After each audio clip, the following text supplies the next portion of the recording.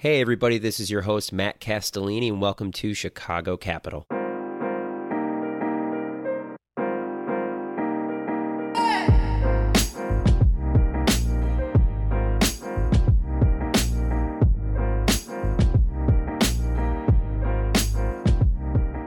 We have a great episode lined up today, but before that, a word from our sponsors, World Business Chicago. In 2021 alone, local founders have raised more than $5 billion in VC dollars, making Chicago a national destination for founders, investors, and innovators.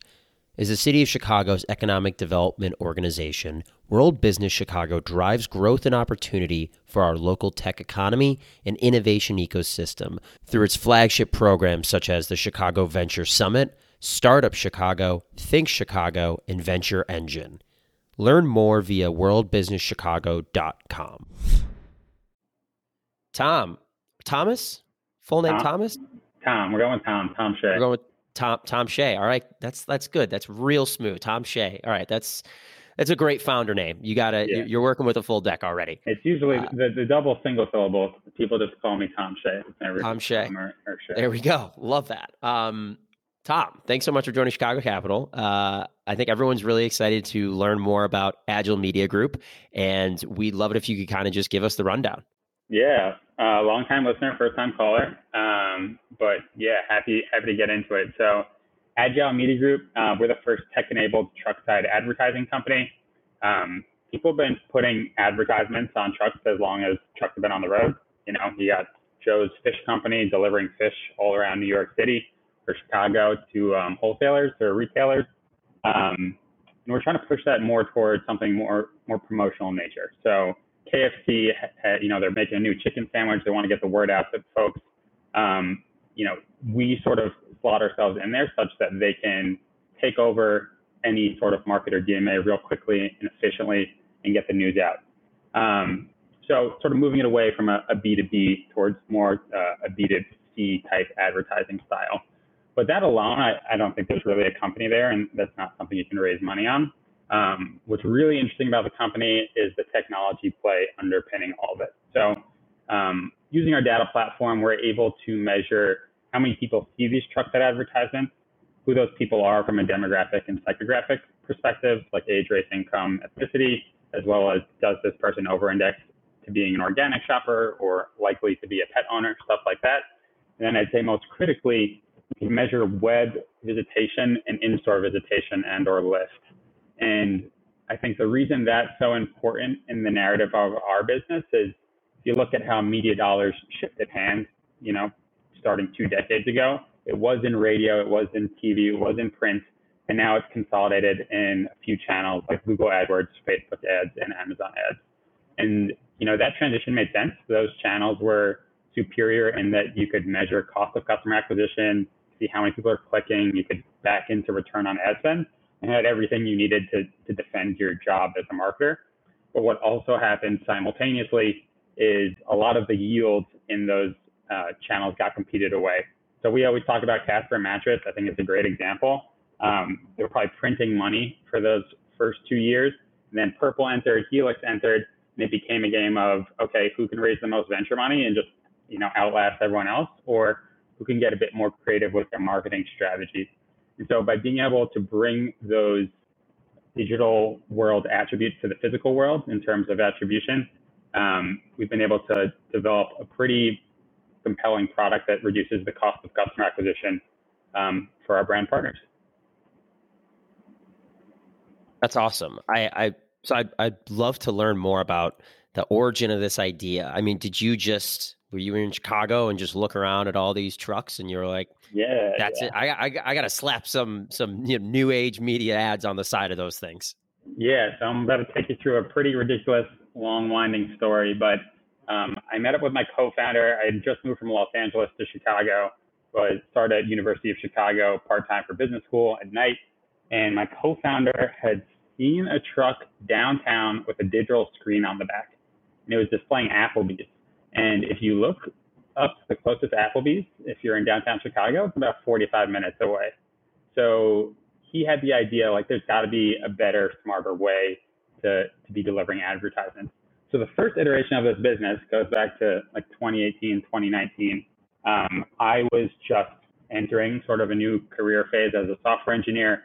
We linked up to build this idea. It was called Adjacent Advertising at the time. We're putting digital screens on the back of 53-foot trucks. And we had slapped the Raspberry Pi onto it, and we made, coded some business logic to say, hey, for the 5 miles leading up to exit 5, it's going to display whatever's off exit 5, like McDonald's around lunchtime. And if it's near the United Center, it's going to show the Bulls score in real time, and all this very interesting, cool business logic. And so we took that to the New Venture Challenge, University of Chicago's like startup competition incubator, and we got absolutely dragged through the mud in the final round. And, it was a good learning experience. There were two things that folks sort of, picked out as issues with the business. The first was the CapEx of the screens was ridiculous. It was like $10K because they had to be damage proof, weatherproof. It was just an expensive business to test. And then the more fundamental issue, which sort of gets into why we moved away from that model, was that whole dream scenario of, hey, this truck's going to Chicago to Georgia every day, and we're going to get every McDonald's off that exit on day one. That was just, a fallacy, because we learned media dollars get allocated at the national, regional, and local level. So if we wanted to actually pull that off, we would have had to sell into every single franchise along that route, which would have been a pretty hard business to pull off. So we sort of flipped that, said, okay, let's focus on the trucks that are last mile only, 26 foot and below, that are sort of landlocked in these dense, very urban areas. And through that, we can start, competing for regional budgets, local budgets, stuff like that, until we have that national scale. And with that, we decided to go with static advertisements with the intent to actually get back to digital once we've sort of figured out which assets are the most valuable, because there's definitely really interesting play, going back to our original business idea to take in time, location, and audience data in real time to intelligently serve ads. That's sort of where we landed. And that's what we brought to market at the beginning of this year. And maybe this potentially is like a future state question, but I'm so curious about understanding the demographics and psychographics of the people who are seeing the ads. How is that going to work in the future state? I've seen a few other kind of companies trying to do that for, there's something on MagMile. There's those digital ads that's, they Right. change. And I think they kind of have the same sort of value prop of being able to measure those types of attributes of the people who are actually seeing the ads to give more useful data to the companies. But how is that going to work for you guys in the future? Yeah, it's a great question. And I could sort of speak to how it's probably going to exist, how it's going to work for most of out-of-home advertising in the future. So pretty much how the technology is working right now is there's, at least in our assets, there's some sort of hardware that's pinging location data in real time. And we're drawing a geofence around the truck every second. And then we're going to add aggregators, these companies that just buy up anonymized mobile data points that say, hey, it's not Tom Shea, but it's XYZ123 phone was near your truck, so you likely saw it. And then there's a profile associated with XYZ123, that he's white, male, 24 to 34. And with that sort of information, obviously it's not being used as intelligently as it could be, but you could see a reality where on the fly, the advertisement's being changed to take into account that data. I think one really important part of that whole narrative is they can't tie it to Tom Shea. They can only tie it to XYZ123. Otherwise, it's not GDPR compliant. And that consumer privacy thing, I think, is something that's going to continue to ebb and flow and change what the future looks like. But more or less, that's how what we call digital out of home and programmatic out of home, which is like the real time bidding based on the data of people around those assets, is going to play out in the future. So in my mind, I originally thought that there was some computer vision element to this where it would be seeing the faces of everybody, but I don't know if that's probably not GDPR compliant. If it's getting your face, then it means it gets your name. And so is that the challenge there? Does anyone have thoughts as to whether computer vision could be utilized in this in the future? Yeah, I have seen a few companies working on it to get less about targeting, but more about reaction data to A/B test creative on any sort of physical medium, where it has some sort of computer vision that's okay, this person's like smiling. And there's a bunch of AI to understand like, okay, this is something we should be using instead of our other form of creative. And there's also, when you think about like, that whole example I gave of how we get our data and stuff like that, there's other ways of approaching it. There's like computer vision where they just log how many people walk by, which is, a different way to back into a similar outcome. Got it. No, I think that makes total sense. I think another point that you hit on that I think is really salient right now is this idea that, direct to consumer brands or digitally native brands like your Right. Caspers, your Aways, the ability now for people to stand up a competitor has never been easier. It's never been easier to sort of just buy your ads and get placement right under Casper and just undercut their prices. So it sounds to me like this is, and another argument that I hear made is that developing a brand is kind of the only moat that those companies have. They just have to develop a brand. It's all they can really do, all they can really hope for. And, margins are always just going to be, really challenging. But it sounds like this is maybe not the end all solution, but it's going to be addressing a pain point that these brands are currently looking to solve every day right now. And it seems extremely timely. Is that come out on, am I sort of on the right track? Yeah. And I think if, you look at some of our early customers and where we've really found our niche, it's in those verticals. It's in the D2C space where they're just it's so competitive and they're suffering from that keyword fatigue and they need a different mousetrap. And it's interesting, like you touched on a very relevant point. You'd be surprised how many companies are marketing organizations that just so happen to have a product in like today's society. Because the name of the game and to actually be able to build a brand, it's like you need to build community, you need to build brand, and you need to have a marketing organization that is able to reach, that community successfully. So I cannot agree more. Almost all of our initial clients have been D2C. And I think you might appreciate this. So we have a really great, we have 100% client renewal rate so far. So we sell in like batches of 3 months and people have kept extending those campaigns. Part of that, I'm sure, is how we're priced, like relative to, cohorts that have been around forever. We asked them, why do you guys keep coming back? Like, what does this do for you? What are the main value propositions we're driving? And a really, really interesting one that we got back is when people view a truck side ad for a digitally native brand, a lot of them think we're delivering that product. And that's not the case. Like we're linking up with people who are delivering soap and like fish around the cities and stuff. And that actually, there's like a really interesting social psychology or behavioral psychology play to that, where, you have a larger than life presence.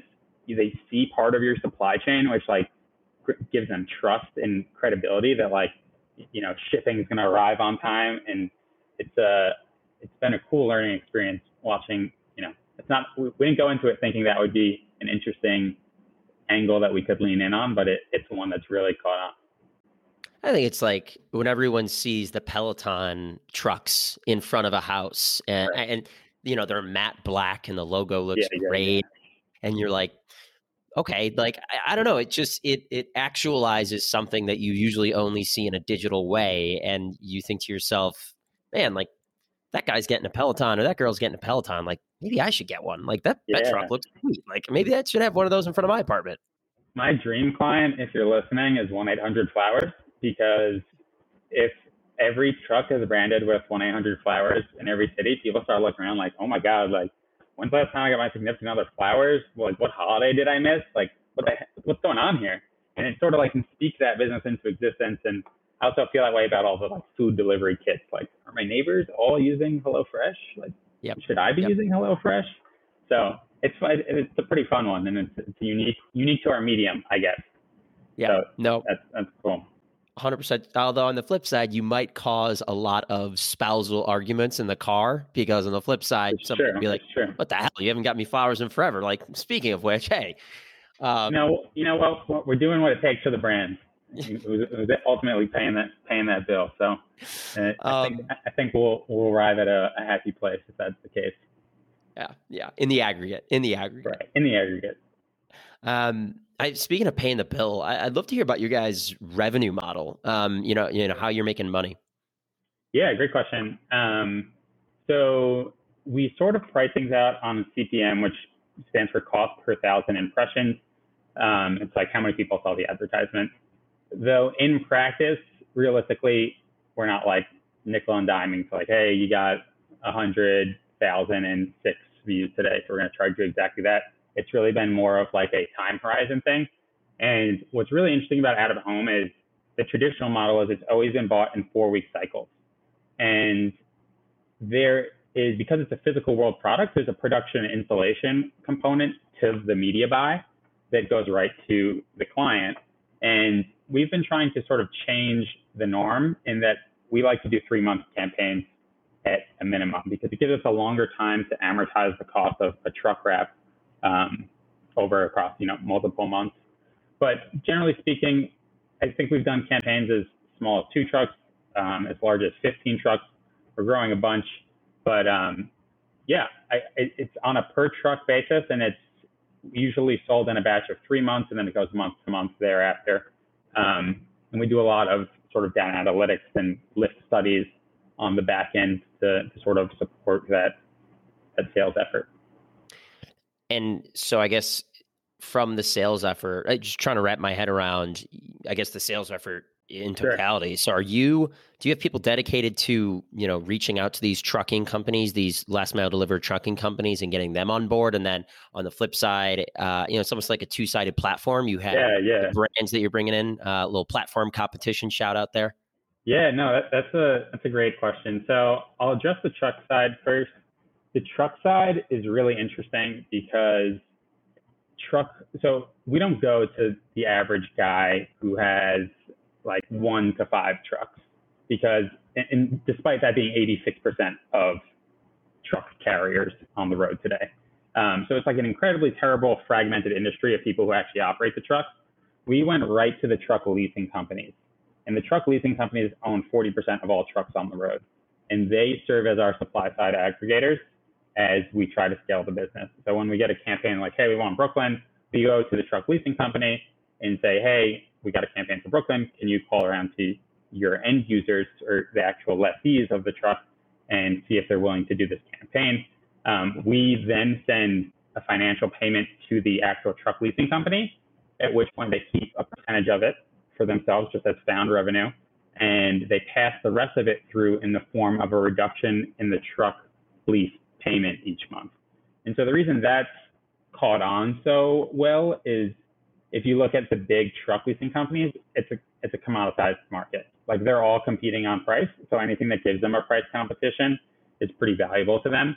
And then on the flip side of that, their monthly margin on a truck that they're leasing out is pretty thin. So that little percent that they're taking off the top ends up doubling what they're taking home on that asset per month. So it's a very lucrative relationship with the trucking industry.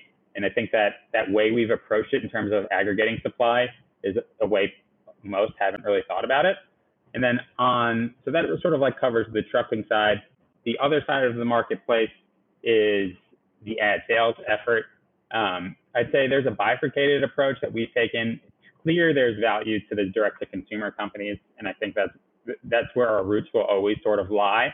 But there's also a ton of value in going after the big ad agencies of the world, because those are the folks that, similar to the truck leasing company that's aggregating supply, they're aggregating demand because they're representing so many different clients. To date, we've brought on 2 sales hires that focus mostly in the agency space. I'd say our executive team does a lot of the D2C stuff. And we just hired a chief revenue officer and are interviewing for 2 more sales hires. So I would say based on our org chart, you can see where the more difficult part of the business lies, at least at this juncture. It's really about getting those clients and keeping them. And like I said earlier, we're off to a good start. That 100% renewal rate is something we're really proud of. And I think it comes from data transparency and just being able to speak the language of growth marketers that are just thinking about out of home for the first time. Yeah, it's also nice, as you were speaking, I kind of thought, the trucking companies, They have to single home, right? I mean, once that ad is on the side of that truck, it's not like they can, put they can't put like other ads on the truck, right? Like it has to take up that entire space. So Right. that's definitely a benefit, as well as that kind of supply side aggregation, concept that you talked about. I think that's another benefit. Yeah, absolutely. And so I would love to kind of talk about, I guess, the roadmap for you guys. What markets are you in right now? If I'm walking around Chicago, will I see some of your ads Yeah. zipping about? And what's in the future, do you think? Yeah, great question. So we launched in New York City beginning of 2021. We're now, I don't have the exact number off the top of my head, but I think about 9 markets. So we are in, let's see, we'll do it right now. Boston, New York, Miami, San Francisco, Los Angeles. Got it recently, I can't say the name of the company. It's a big one though. Just signed a big contract in Chicago. And then we have a few tertiary markets because, and this is actually an interesting sort of value prop too. We're in Wichita, Kansas, Lubbock, Texas, Charleston, West Virginia, and Birmingham, Alabama. And that contract was actually because an agency was like, hey, there's a bunch of college towns here, schools starting, and we are a telecom company that wants them to switch to our plan, and there's no billboards. Like there's nothing that we can advertise on, even if we wanted to. Can you guys get us in there? And we're able to, on very short notice, find some trucking companies that were overjoyed to be having, a couple $100 per month to advertise on their behalf. So another little value prop is like going where other out of home hasn't really been able to go before. Yeah, how do you think about that strategically? I mean, maybe you can't divulge all the secrets, but you do have, it seems like, this dual, two-pronged opportunity. There's these tertiary markets where you're going to be facing probably less competition for eyeballs. Fact of the matter is, there's no mag mile, there's no digital storefronts that they can sort of, that are going to be taking up eye space, not as many billboards as you mentioned. There's a ton of tertiary markets. There's a ton of college towns. How are you thinking about weighing the opportunities of, the big markets and the tertiary markets? Yeah, I think it's going to be reactionary to a large degree. I mean, I'll take it a little different angle. The strategic element that I think comes in here is the inventory matters more than anything else. And what I mean by that is this technology sounds cool and crazy, but it's going to be competed away, and it's nothing that I think anyone can sort of throw a patent on, for example.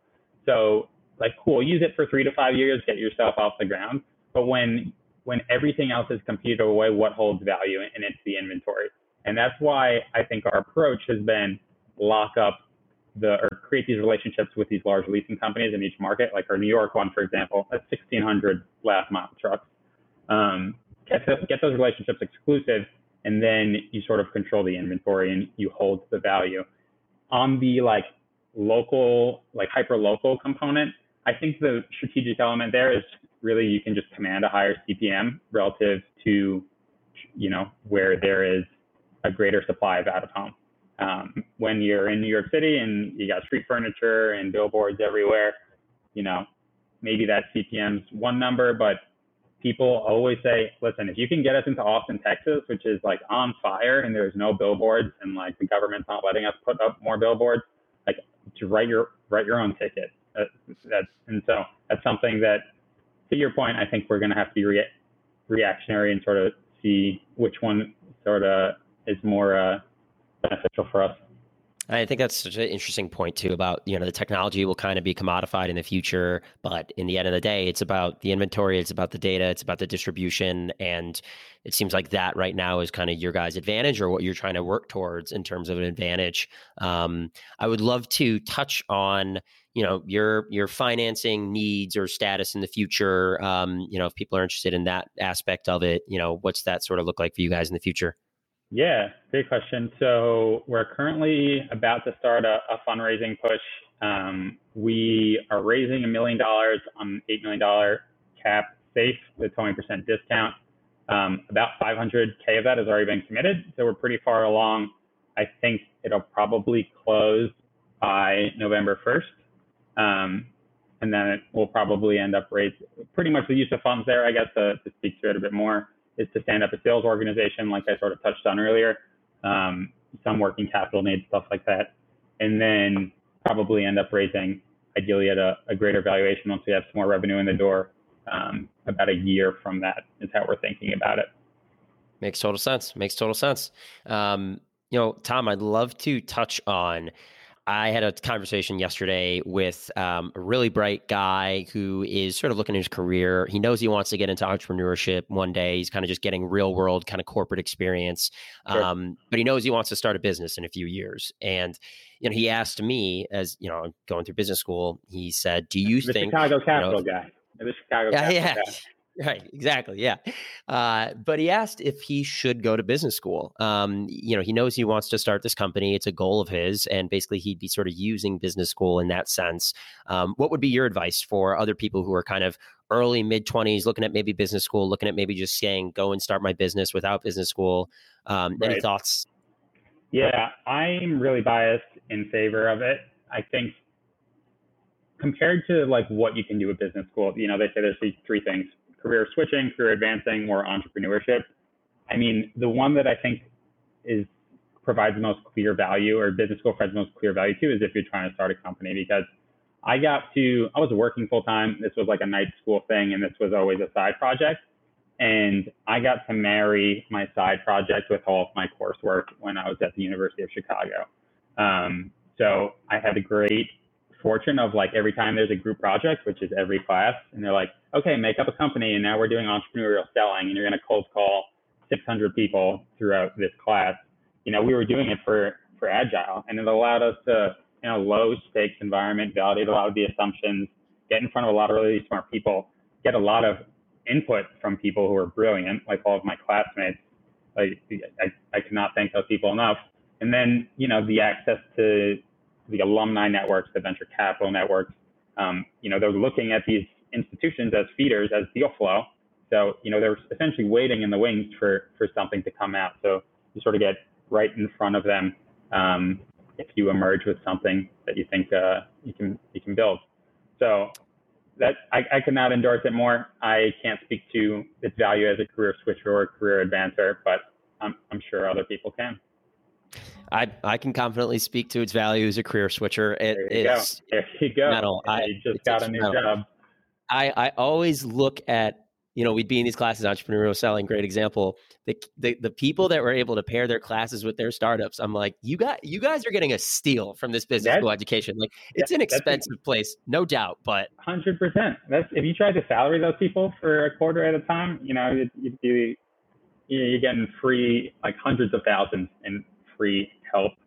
And we also, like, linked up with UChicago Law when we were trying to figure out if this was legal or, like, roadside distraction implications. And they went through every single state in the country and told us what the ordinances were and how they apply to our business. Like, that's insane. You'd have to pay so much money for that. Yeah, 100%. No, I completely agree. Well, Tom, thanks so much for hopping on Chicago Capital. This has been an absolute blast. If people want to follow your story, if prospective customers are interested, if prospective investors are interested, where can all of these people find you, find the company, learn more? Yeah, our website, www.adgile.co, ADGILE.co. The damn domain name was too expensive, guys. I apologize. And you could also email me at tishay@agile.co.